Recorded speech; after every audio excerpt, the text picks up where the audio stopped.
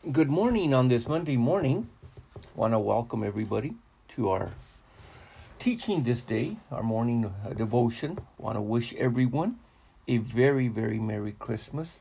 Those of you that are spending time together with family or extended family or friends, I really desire the best this day and all the blessings that it will bring and can possibly bring from the Lord our God. Today I want to continue our story concerning Jesus walking on the water and the disciples on the boat filled with fear. What we want to continue to extend today is we want to include a little bit on the birth of Jesus.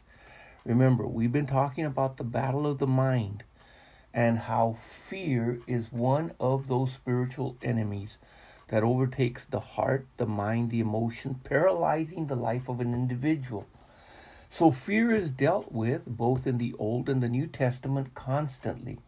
Whether someone was having a vision or a dream, or whether an angel was appearing, or whether they were going through some extended type of trouble or pressure in life, the word always came in the form of be not afraid or fear not. In the life of Zacharias before he was born, in the life of John the Baptist before he was born, and his father Zacharias was ministering, the angel came and told him not to be afraid and fear not. To Joseph he was told not to fear. To Mary she was told not to fear. And then we find that Jesus on his way to the disciples walking on water, told him not to be afraid, not to fear. So we see how this spirit of fear, how it can neutralize in a person's life the working of faith. We also want to look at Peter going from receiving a revelation from the Heavenly Father concerning Jesus being the Son of the living God to in a few minutes later turning and being an instrument of the enemy. So we'll see how much we can get done today. But as I said before and mentioned it, I want to wish you a very, very Merry Christmas this day. You, your families, and may it be truly a grateful and pleasant day unto you. It says in Matthew chapter 1, verse 20, "But while he thought on these things, behold, the angel of the Lord appeared unto him," talking about Joseph, "in a dream, saying, Joseph, thou son of David, fear not to take unto thee thy wife, Mary thy wife, for that which is conceived in her is of the Holy Ghost." In Luke chapter 1, in verse 12, it says, "And when Zacharias saw, he was troubled, and fear fell upon him." He saw the angel as he ministered there in the temple, Herod's temple. And the scripture says in verse 13, "But the angel said unto him, Fear not, Zacharias, for thy prayer is heard. Thy wife Elizabeth shall bear thee a son, and thou shalt call his name John." And it says in Luke chapter 1, verse 29, it says, And when she saw him, the angel Gabriel, she was troubled at his saying, and cast in her mind what manner of salutation this should be. Notice, she wasn't totally overtaken by fear yet, but then the next words that are spoken by Gabriel the angel, "And the angel said unto her, Fear not, Mary, for thou hast found favor with God." In all three instances, whether it was Joseph, whether it was the father of John the Baptist, Zacharias, or whether it was Mary herself, in every appearance, whether a dream or a vision or an actual presence of an angel, they were told not to fear. So if we're told not to fear, then we are told in the scripture to believe and to have faith.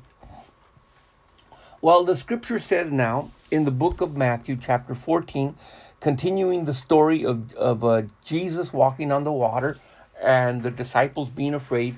And in the fourth watch of the night, Jesus went unto them walking on the sea, and when his disciples saw him walking on the sea, they were troubled, just as Mary was, saying, It is a spirit, and they cried out for fear. We're seeing here the natural and the supernatural, contrary one to another.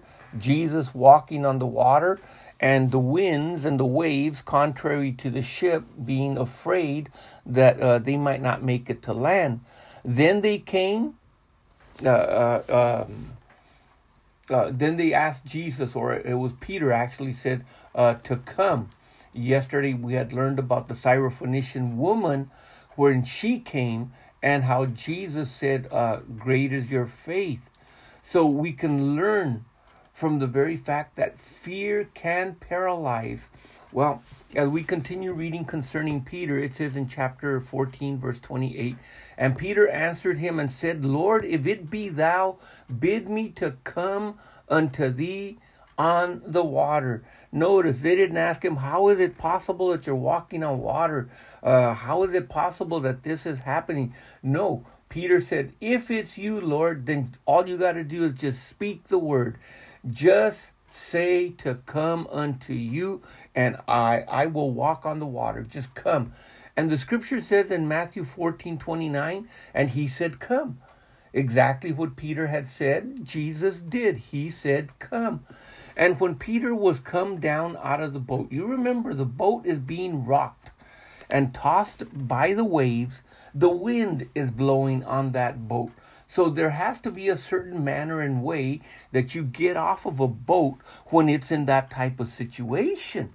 I mean, you just don't take a dive into the water and then just start walking. So there had to be some type of a way that he got out of the boat or out of the little ship, and he started to walk towards Jesus. And the scripture says, and he walked on the water to go to Jesus. Everything has been perfect up to this point. Jesus said, come. Peter gets off the boat. Peter goes to Jesus. Peter walks on the water. But here is where we look at our circumstances. We look at our situation. We look at things, and we all of a sudden have a change of mind. Our mind is affected. Our thinking is affected because it's not wholly renewed by the Word of God. If our mind was totally and wholly renewed by the mind of God, the very first thing would have been the Word of God of some kind for the situation that was at hand. But instead, we went to the five senses, what the eyes could see, what the ears could hear, what one could feel. Let's talk about that. The wind blowing on your face and the water and the waves splashing on you. All of a sudden, you feel that, or you see that, or you hear the wind, or you hear the waves crashing. All of a sudden, maybe he had salt water in his face, or maybe he could smell the salt water as it was tossed up in the forms of waves and the wind just brought it. Or maybe he got it in his face where he could taste the salt water with his tongue. In other words, all five senses are kicked in. All five senses are telling him, hey, this is not natural. It's not possible. There is no way that you should be walking. I know that just a few seconds or minutes ago, I had asked Jesus to just tell me to come unto him. And all of a sudden, Jesus says, come. And here I am. I'm walking on water. But my mind says, you can't do that. It's impossible. And all of a sudden, he's going to begin to sink. As we continue to read the story, it says, but when he saw the wind blisterous. How do you see the wind blisterous? You can't see the wind, but you can see the effects and the cause of it. You can see what it's doing. And that wind was blowing. It was forcible. It was forcible, blisterous, mighty, powerful, strong. That is the word that is used there for. And he was afraid. How is it that he just a few minutes ago was walking in faith and now he's walking in fear? Fear paralyzed his ability to walk on the water and beginning to sink. He hadn't fully sunk yet. You would imagine that you would sink in a split second. Now that's something to consider as fear is taking over and faith is waning. Is it like he was like almost standing on the water and a little bit went down and a little bit more and a little bit more? Maybe it was just barely to his knees. Well, even that in itself is amazing, because if you're standing on water and gravity pulls you down, it doesn't beginning to sink, you just sink.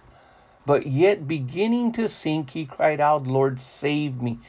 And immediately Jesus stretched forth his hand and caught him. That means he was going down.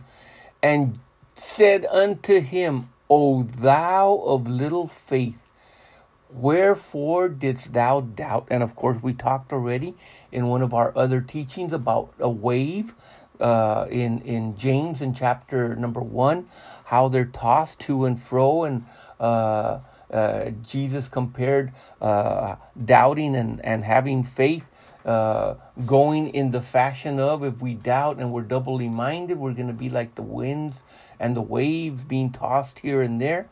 But let's look at another example of Peter again. This is Peter, the one that was just walking on the water.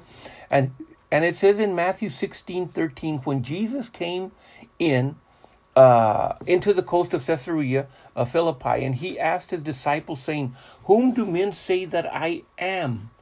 Whom do men say that the Son of Man am?"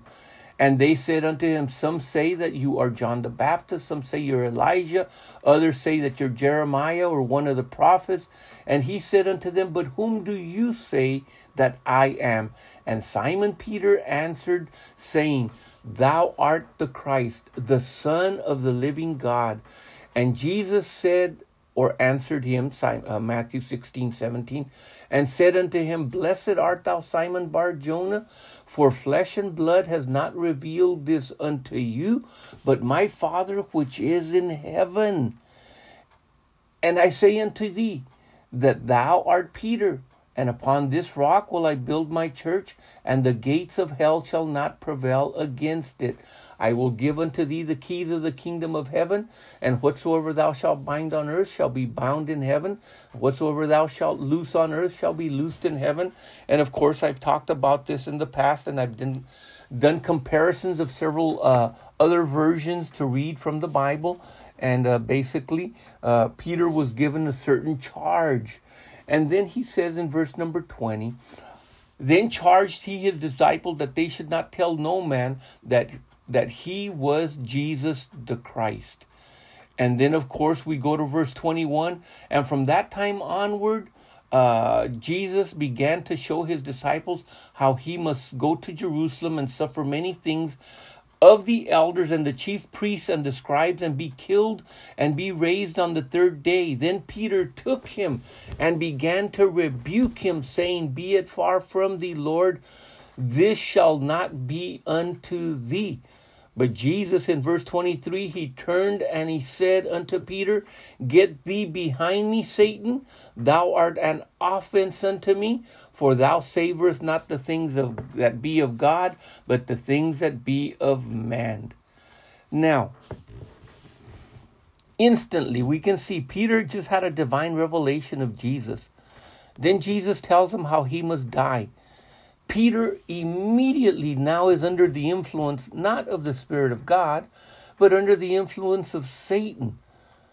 And he speaks words that are contrary to the will of God and to the favor of what Jesus needs to do. And all of a sudden, Peter finds himself being rebuked. Well, as we continue the story in Matthew 14:32, it says, And they were come into the ship, and the wind ceased. And when they were come into the ship, came and they worshipped him, saying of a truth, Thou art the Son of God. See, we tie it together. in that from his birth, people were afraid and were going to fear and feared. To him declaring about his death, they came up with different opinions influenced of the enemy. All the way up until he gets into the boat and they recognize, wait a minute, the wind stopped. He was walking on water. Peter walked on water. I mean, all of this taking place, truly you are the Son of God. And it says that they worshiped him. Has that been a recent event in our lives? As the three wise men to come down and bow before him and worship him? Have we worshiped him simply because he is the Son of God? And for no other reason at all. That he came and was born of Mary. And gave and laid his life down for us. So that we might be one day called the sons of God also. Consider this food for thought and for the imagination. The Lord truly bless this glorious day in your life with you and your family. In Jesus' name, amen.